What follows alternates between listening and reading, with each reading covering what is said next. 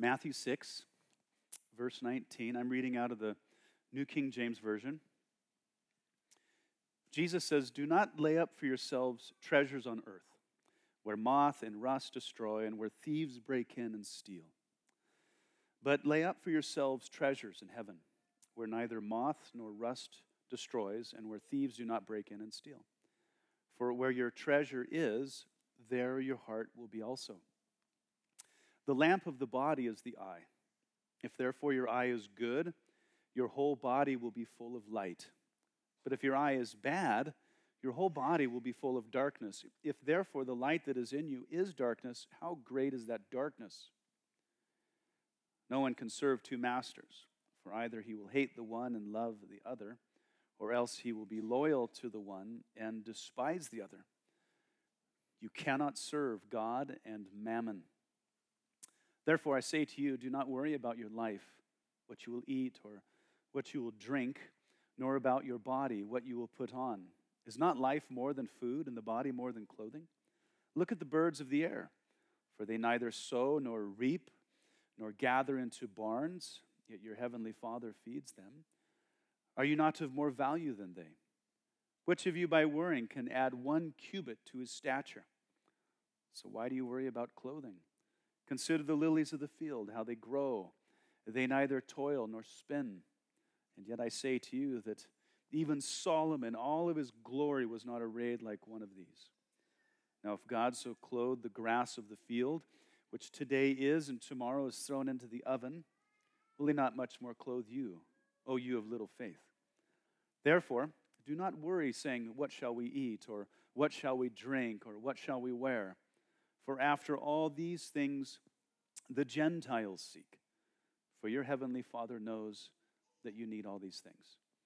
But seek first the kingdom of God and his righteousness, and all these things shall be added to you. Therefore, do not worry about tomorrow, for tomorrow will worry about its own things. Sufficient for the day is its own troubles." Father, thank you, Lord, for teaching us. Thank you, Jesus, for helping us understand the nature of faith.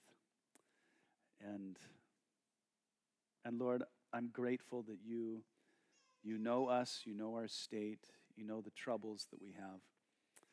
And in spite of all those things, you call us to faith, to trust you. So teach us, Lord. Encourage our hearts this morning, we pray. In Jesus' name, amen. All right, go ahead and be seated.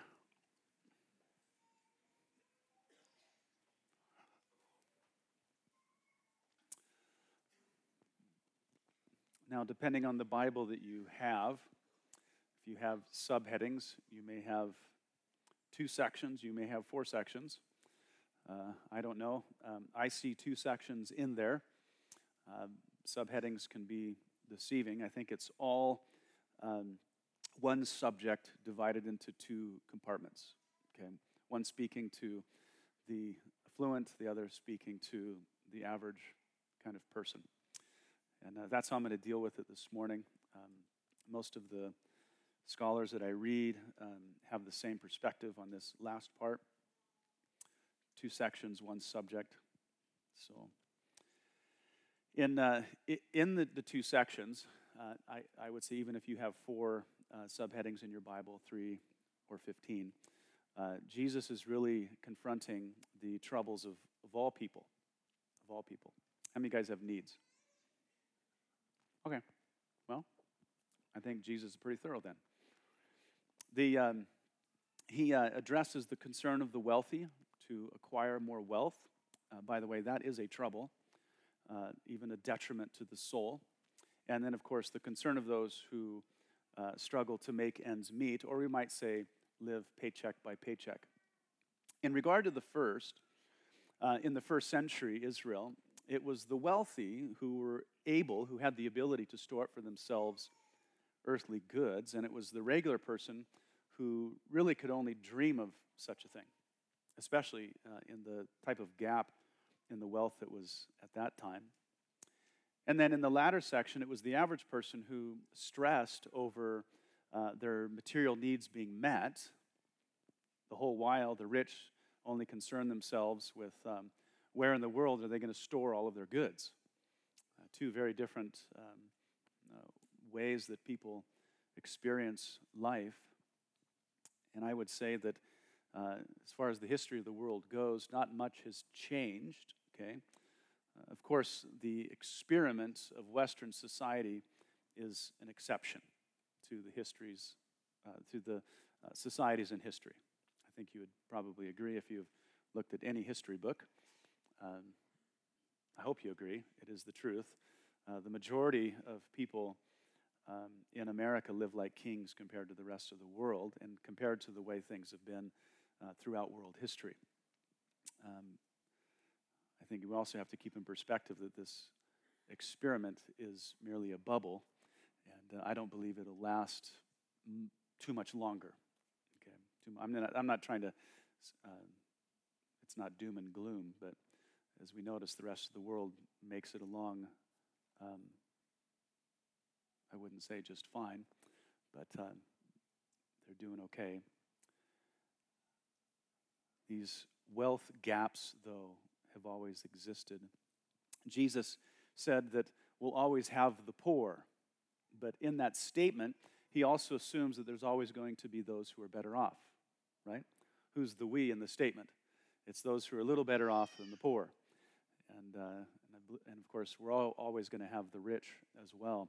Jesus said that in Matthew 26:11. And so really, Jesus just, as you know him, he just addresses reality as it is.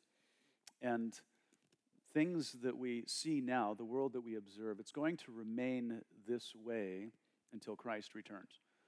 There's no matter of social justice that is going to cure what ails the world. Amen? It's just not going to happen. If you could remove the sinful nature from man, then perhaps you could do a great deal to remedy the problem. But as we see even in charitable works, social justice movements, there is this utter misuse of money. I will not give to a regular charity unless I know thoroughly about the institution. We've seen violations of all of them. Every social justice movement seems to have its problems. BLM right now, millions and millions of dollars not going into the vision, but to mansions and things like that. So until you get rid of the sinful nature of man, these problems are going to remain. Yeah, just a reality that Jesus recognized. And instead of trying to solve the problem materialistically, which is the goal of social justice, he addresses it spiritually, confronts the heart of the person who finds themselves in one or the other predicament, whether that be the concerns of the wealthy, which people on the lower part of the strata, they don't think that's a predicament. It is. It's a huge predicament. Okay, so Jesus addresses that, and he addresses those on the other end. So regardless of the bracket that you're in, there's challenges, and if they're not dealt with by faith, those challenges can be spiritually fatal. Just real quick, I think it's important to address. I think too often the mistake is made in this whole context by equating someone's material condition with their spiritual condition. We do this, I believe, accidentally, but it doesn't remove the self-righteous nature of it. Have you guys caught yourself being self-righteous this morning? Yeah. Yeah. We have the mistake, we make the mistake of thinking that those who are materially wealthy are spiritually healthy. And you're probably thinking, that I don't do that. The other mistake is that those who are materially poor are not always, or rather are spiritually deprived. We make this error all the time. But someone may be materially desperate, but be a spiritual giant. And a wealthy person who looks really nice on the outside might just be a devil. Okay? Westerners typically look at people in third world countries and think, man, those people are really desperate for the gospel. Why do we do that? Because they're materially poor? That is the reason, by the way. We look at the state of their living and we think, gosh, they really need the gospel. That is a really strange perspective. It's a really strange Western perspective. It's a first world problem. Yeah. We think because of our abundance here that we're somehow better. And rather than perhaps maybe better off, maybe. But people that are too much better off, they got serious problems too. Okay? And so the material condition or state that someone is in could mean very, very little. It may not be a symptom of spirituality. I think something we have to ask ourselves is the story. What about the story of the rich man and Lazarus? The rich man wound up in where? In hell, right? And Lazarus, who owned nothing, wound up in Abraham's bosom. Okay, so we have to be careful when we look at the financial state that we find someone. We have to be careful not to make judgments about their spirituality. The poor man should be very careful envying the rich man.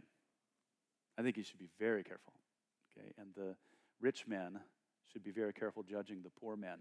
Both have their troubles, and Jesus is, I think, careful to confront both. Okay,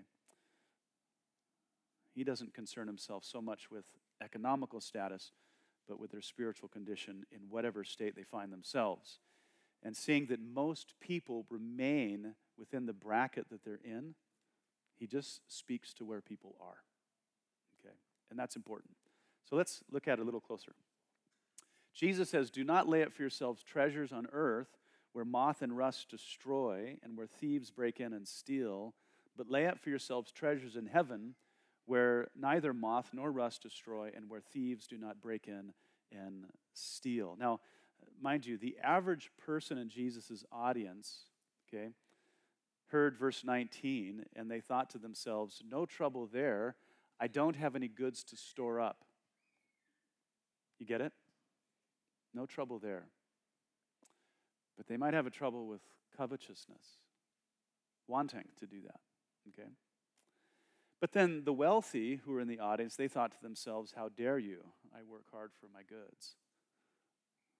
I give all my effort to that. So quickly, what is Jesus saying? Is he saying that we should never save our money for our next vehicle, for emergencies, for vacations, for retirement? If that is what Jesus is saying, he's in conflict with the rest of the word, okay?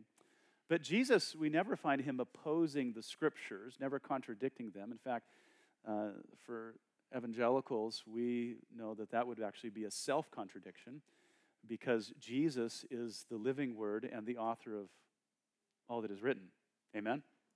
And he's not going to contradict himself. So Jesus isn't condemning what we would call wise stewardship of our material goods. He's condemning covetousness. He's condemning the senseless acquiring of material goods for the sake of satisfying greed. Okay, that's what he's condemning. Jesus knows that everyone is greedy. Every one of us is greedy. Every one of us is covetous. But it's especially among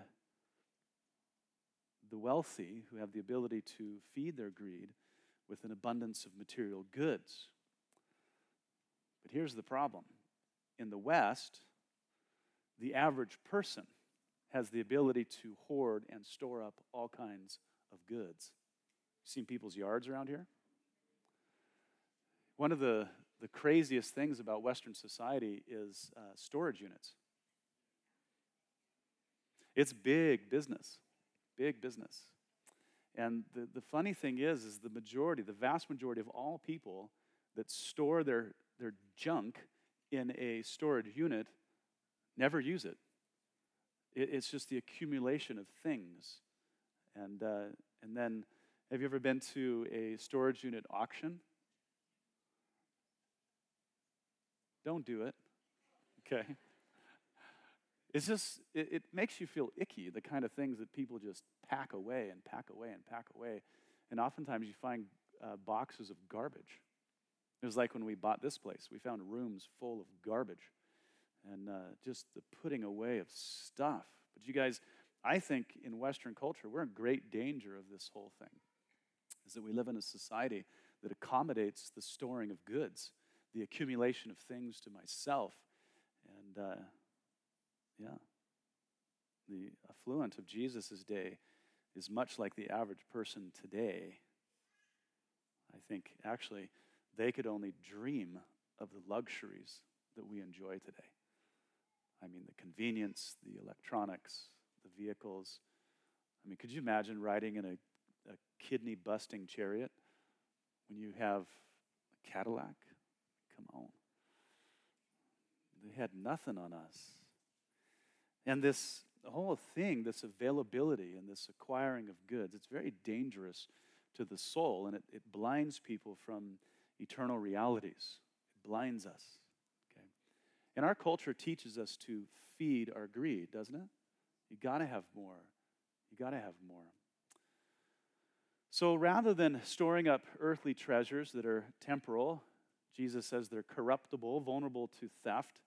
He says, store your treasures in heaven where there is zero corruption, okay, where there are no thieves. Now, of course, we cannot store our material goods in heaven. Heaven is not a material reality like too many believe, like the Pharaohs believed. Have you guys been to a King Tut exhibit?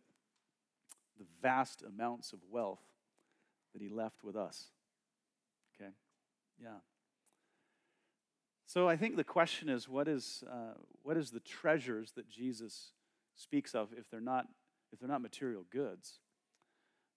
Simply put, it's trusting God and living faithfully for Him in whatever circumstance we find ourselves. It's just faithful living. Okay. There's an interesting commentary on spiritual riches in Hebrews 11 in Moses' experience. It's not a real popular one, especially in Western culture.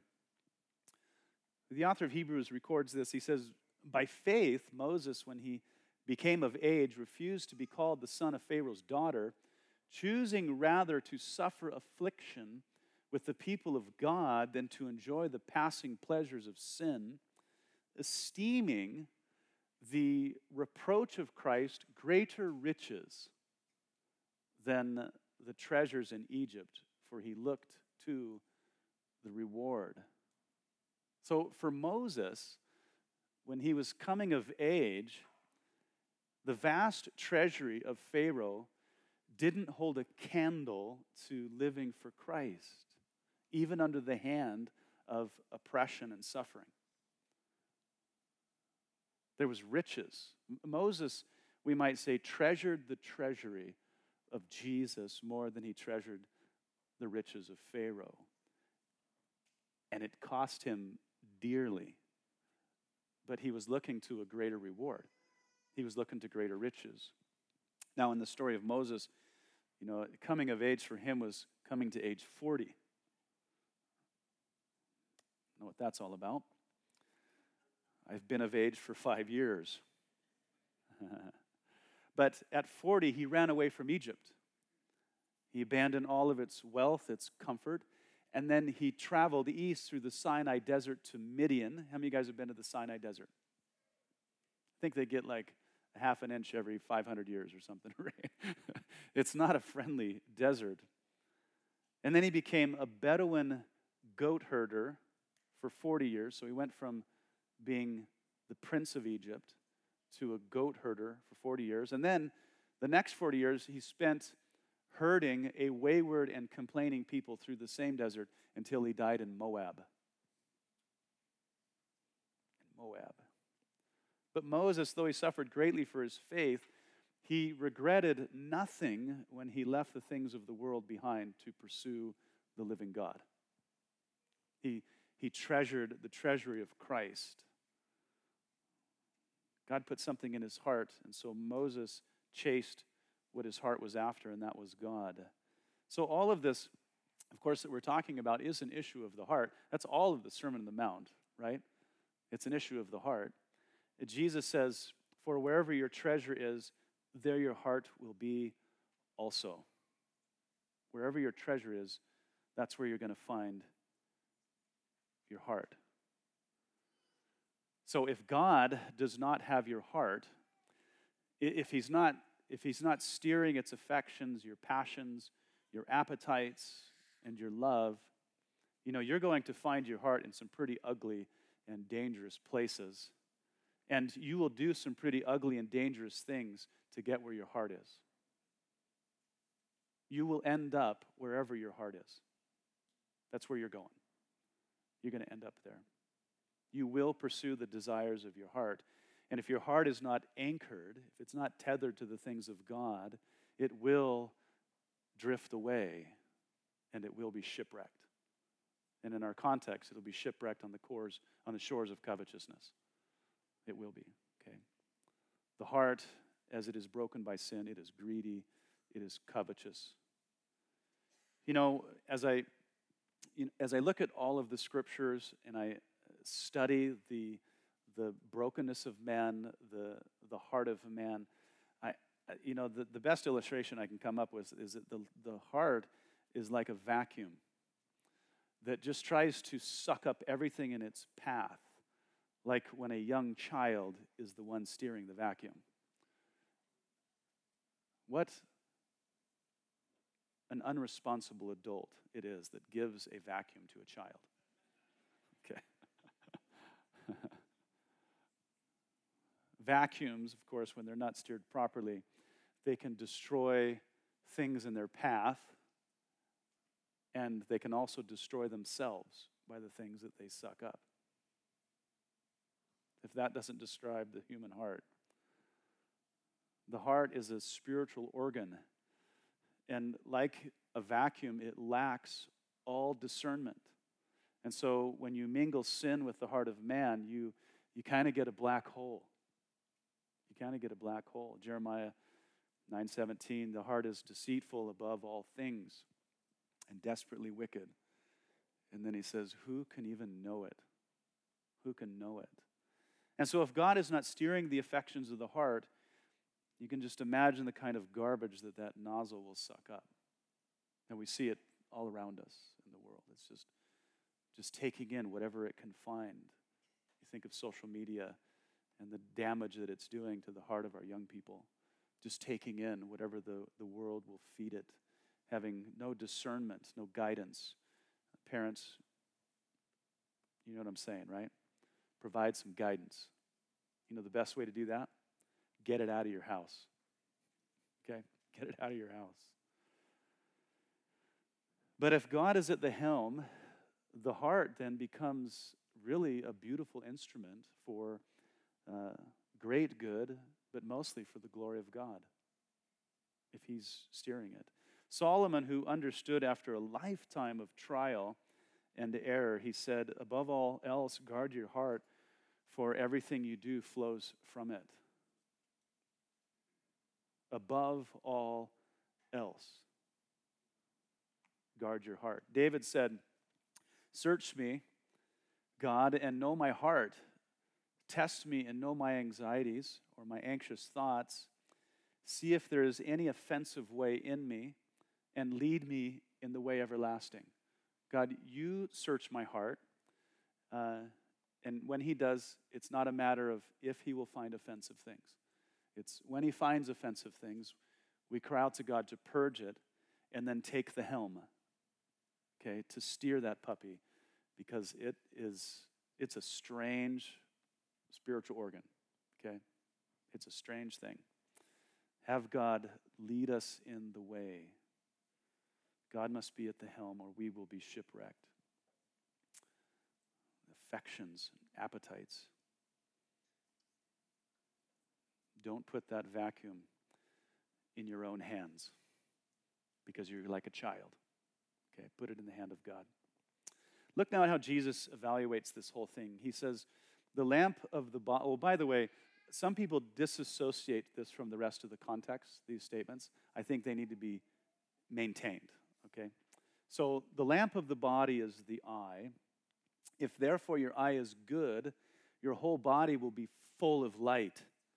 But if your eye is bad, your body, your whole body, will be full of darkness. If therefore the light that is in you is darkness, how great is that darkness? Almost comes across as a question, doesn't it? Yeah. So in keeping with the context of greed, it is the eye, it's my eyes, your eyes, that expose the heart to all that can be coveted.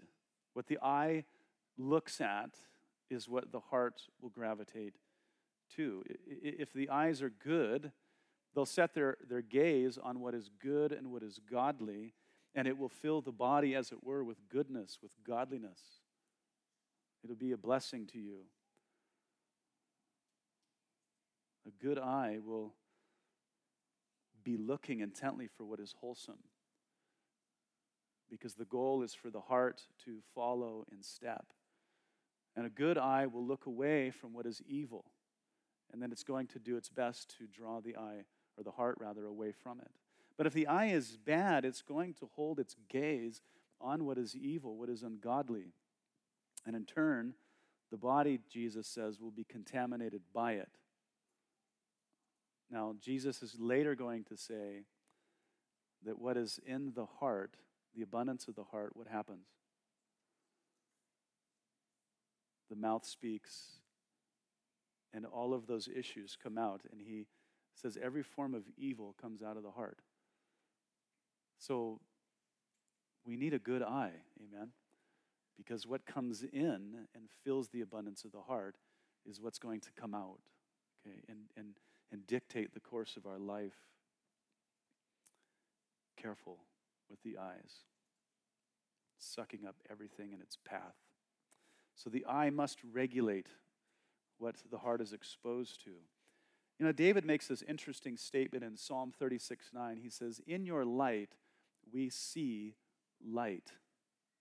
In your light we see light. Now in the scriptures, you know, light is always a reference to truth. It's a reference to righteousness. And it is by observing, you know, studying, meditating on God's truth that we actually discern truth. It's how we identify it. It's how we recognize it. It's how we gravitate toward it. If we train, if we discipline our eyes according to the truth of God's word, Paul says that we'll be thoroughly equipped for every good work. And a good work in this context is to guard your heart, to be intentional about protecting your heart. The dangers of the heart. So Jesus provides this warning. He says, no one can serve two masters, for either he will hate the one and love the other, or else he will be loyal to the one and despise the other. You cannot serve God and mammon.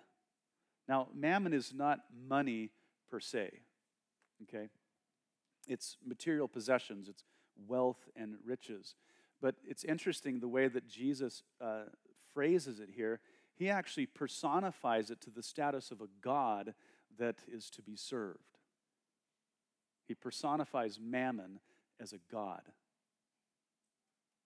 And it's a god that people serve. People can be consumed with the acquiring of things and possessions. So mammon, this is avarice, this is unquenchable greed. What a warning to those who confess Christ but have their heart set on the material things of this world. Jesus, listen carefully, he's teaching that covetousness is not compatible with Christian confession.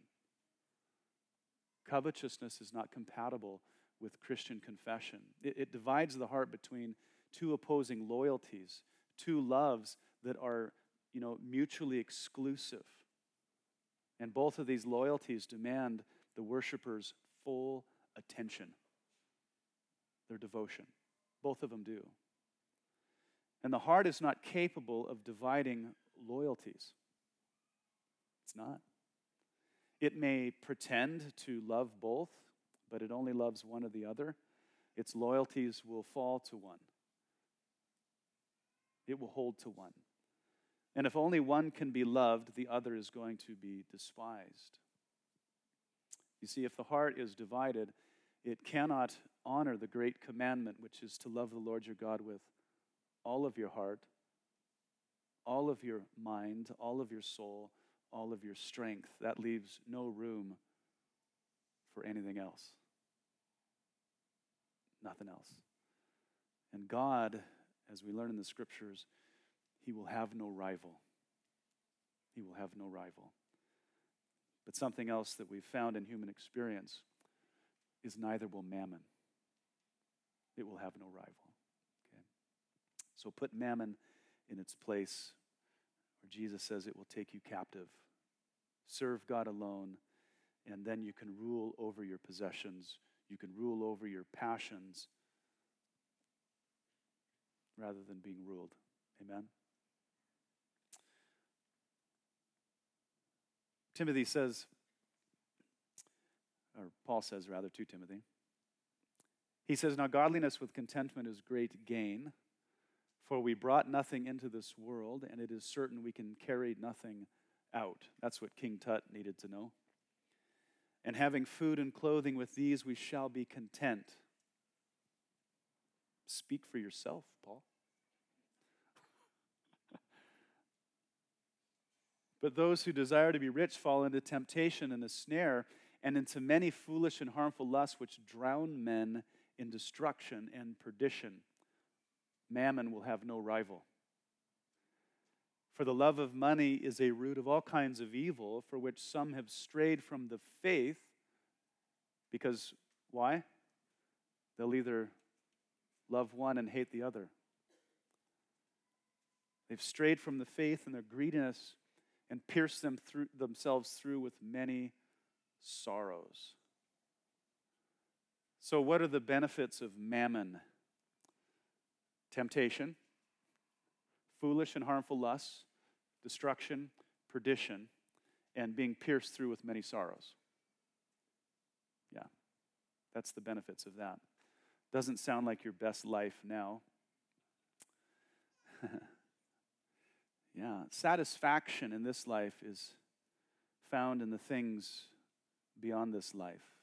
As David confidently said, you will show me the path of life, and in your presence is fullness of joy. At your right hand are pleasures forevermore.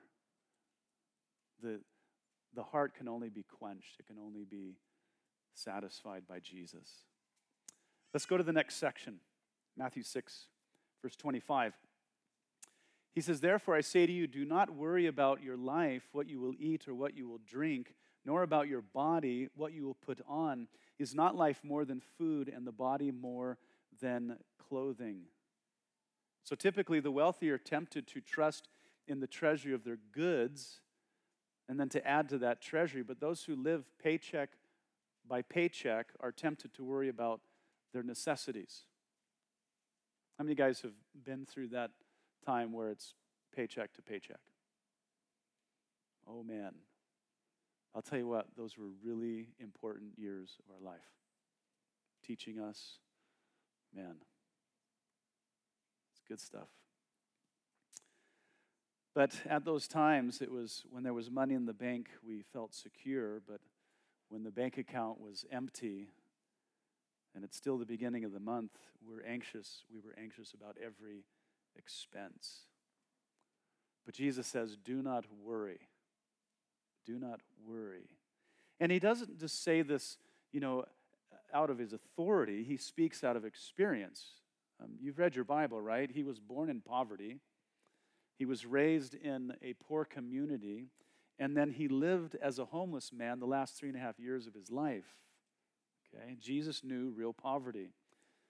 He once informed someone who hadn't yet counted the cost of following him. And he said, I want you to consider this. He says, foxes have dens and birds have nests, but the Son of Man has no place to lay his head. Just something I want you to think about. And count the cost of following me. So Jesus was well acquainted with poverty, and he's the one who said, do not worry about your food or your clothing.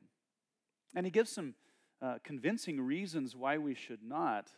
He begins here at the end of verse 25 by way of a question to remind his audience of the value of human life. And then what follows is he argues from the lesser to the greater. I'll explain myself. He says, look at the birds of the air. He says, for they neither sow nor reap nor gather into barns, yet your heavenly Father feeds them. Are you not more value than they? Arguing from the lesser to the greater.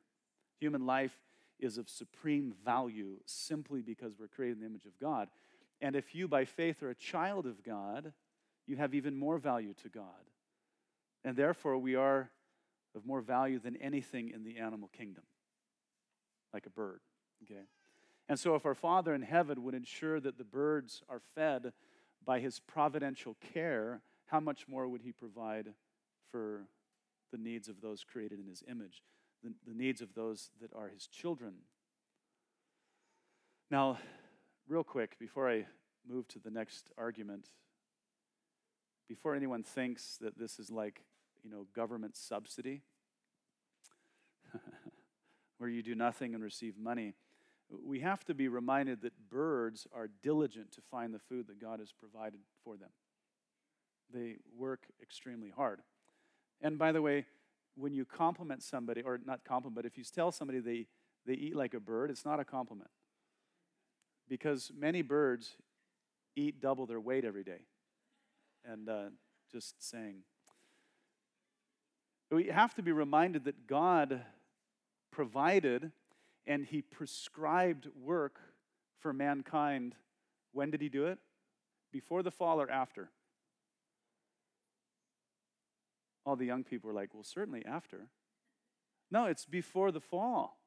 That is to say, work is not a product of sin. It's not a divine consequence because of our rebellion. Okay, work is a gift from God, by which we experience a sense of dignity as we behave like God and as we contribute to our family, our community, and the result is the glory of God. Okay, hard work and diligence are a blessing. If you fail to work hard and be diligent, you will not only struggle financially, you will dishonor God, your family, and your community. You see, laziness is a sin. Okay, to not work when you're able to work is sinful. To not work when you are more than able to work is a disgusting sin. Paul said that if you don't work, you don't eat. If you do nothing, nothing should be reciprocated. The minimum wage is 0, okay, with Paul. It is the worker, Jesus said, that is worthy of his food. Matthew 10:10. The reference to if you don't work, you don't eat is 2 Thessalonians 3:10. So if someone is able to work and refuses to, or they're just lazy, they should be deprived of food. And I mean should in the moral sense. They should be deprived. And God has provided the work so that you might provide for yourself and your family. So the scriptures teach us to be diligent and to work. Okay? To be diligent and to work. I'm sure that will generate some fun conversations. Matthew 6:27. So Jesus says, which of you by worrying can add 1 cubit to his stature? Some of you know this very well. Okay? Gabe, hasn't helped to worry. Yeah, waste of time. So why do you worry about clothing? Consider the lilies of the field, how they grow. They neither toil nor spin. And yet I say to you that even Solomon in all of his glory was not arrayed like one of these. Now if God so clothed the grass of the field, which today is and tomorrow is thrown into the oven, will he not much more clothe you, O you of little faith? So he's continuing the argument from the lesser to the greater, okay? Because God takes care of the things that are of less value than his children, like flowers. He will most certainly take care of his children. God's providence is witnessed in nature, okay? It's witnessed. We watch it. So worry is a waste of time. It doesn't help. Because of who we are, worry is illogical. It's a product of unbelief. And because God says do not worry, to do something that God says not to do, what do we call that? Sin? Ugh. To worry is sin? So Jesus says, therefore, do not worry, saying, what shall we eat, or what shall we drink, or what shall we wear? And I love this. For after all these things the Gentiles seek. For your heavenly Father knows that you need all these things. Jesus said that worry, anxiety, fear is the preoccupation of the pagan. Why? Because they do not have a Father in heaven. They're outside of the family of God. And so those should be the things that they worry about. Okay? The pagan doesn't know the love of God. He doesn't know his providence. So Jesus says, but seek first the kingdom of God and his righteousness, and all these things shall be added to you. Seek first the kingdom, his kingdom, and his righteousness. If we do that, Jesus says, my Father will concern himself with your needs. You concern yourself with his kingdom, and my dad will concern himself with your necessities. Yeah. To seek the kingdom of God is to really to honor God as your king, okay? To honor his rule, his authority, to be obedient to his word, and wherever somebody is committed to that, the product will be righteousness. Paul said this, he said, for the kingdom of God is not eating and drinking, but righteousness and peace and joy in the Holy Spirit. Now, if you've read the context of Romans 14, you know that some in the fellowship of the Roman church there believed that there was a diet that, you know, made you a better citizen to the kingdom of heaven. Okay, and of course, the Jews wanted to enforce their kosher diet on the church, and then the Gentiles had their own troubles with diets because of paganism and so forth. And so some people were promoting food as having some spiritual benefit. And Paul says, no, the kingdom of God is not eating and drinking. And eating and drinking is not to be equated with righteousness. Righteousness is something different, okay? True citizens of the kingdom practice righteousness. They live in peace and joy in the sphere of the Holy Spirit. And Jesus says that those who give their utmost attention to the kingdom of God, they're the ones that just get to rest. They get to trust God that he will provide for their needs. So Jesus concludes with this. He says, therefore, do not worry about tomorrow, for tomorrow will worry about its own things. Sufficient for the day is its own trouble. Now, getting ready for this 5-week trip and 7,000 miles, I haven't been very good at this particular text. But that's none of your business, okay? Now again, Jesus is not saying that we should not make preparations for tomorrow. That would be irresponsible. Amen? Okay? He's saying that we shouldn't worry in unbelief about tomorrow. We should be diligent. We should be responsible to secure our necessities for tomorrow as we tend to our day-to-day responsibilities. But we shouldn't be filled with anxiety as we do it. Now, worry and anxiety, as Jesus has already said, these are pagan attributes. They are not Christian attributes. So the question is, that I think needs to be answered, and we'll close with this, is why is Jesus so opposed to worry and anxiety? Why is he getting so down on this when it seems to be just a part of the human makeup? Isn't it anxiety that fuels us to be responsible? Isn't it the fear of tomorrow that motivates us to take action? Well, probably. But it doesn't make it a good motivator. Okay? Anxiety, worry, and fear are a kind of unbelief. Remember, Jesus said, "Oh, you of little faith." Those three things are a kind of unbelief, okay, that accuses God of being unbelievable. It accuses him of being unfaithful, unreliable. It takes the position that God will not keep his promise, that he does not keep his word. That's what those three things do. Okay, so I guess for some perspective, imagine if your five-year-old child was always worrying about their next meal. But not just worrying about getting their next meal, but they were always doubting that you would provide it. Well, I just don't know if he's going to do it. I don't know that mom is going to make my next meal. And they just go about filled with anxiety. Yeah. Or they're constantly tormented by the fear that you wouldn't provide their necessary clothing. Not that boys would ever worry about that. They'll wear the same pair of pants until they wear off their body. But in this kind of a scenario, there's either something wrong with you as the parent, or there's something seriously wrong with the child.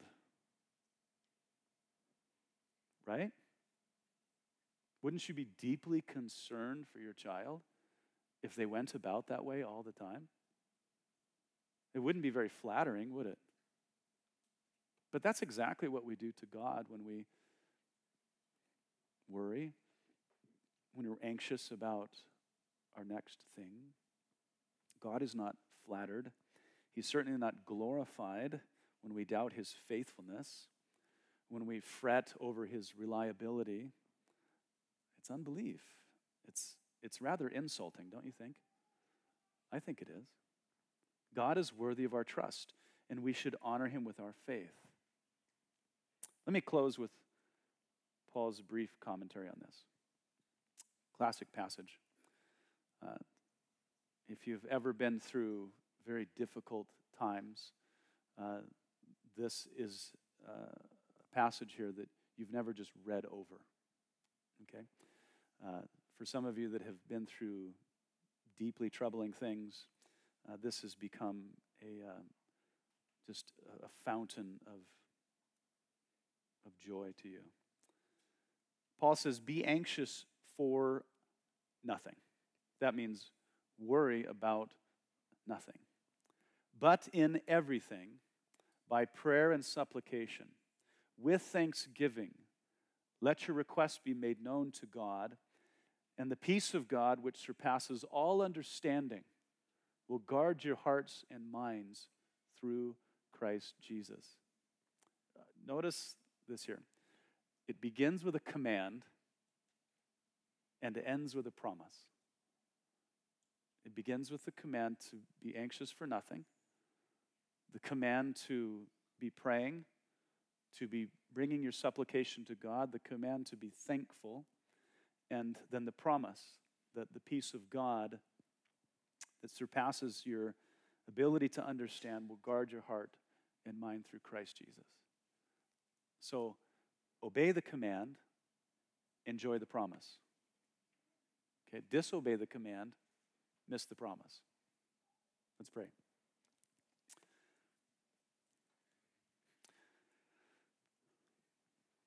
Well, Lord Jesus, here we are. We've made it this far. We're living proof that you're faithful, that you've helped us all these years along the way. We've been fed.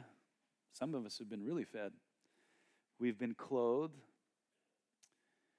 We have all of our needs met, Lord, and way beyond all of that.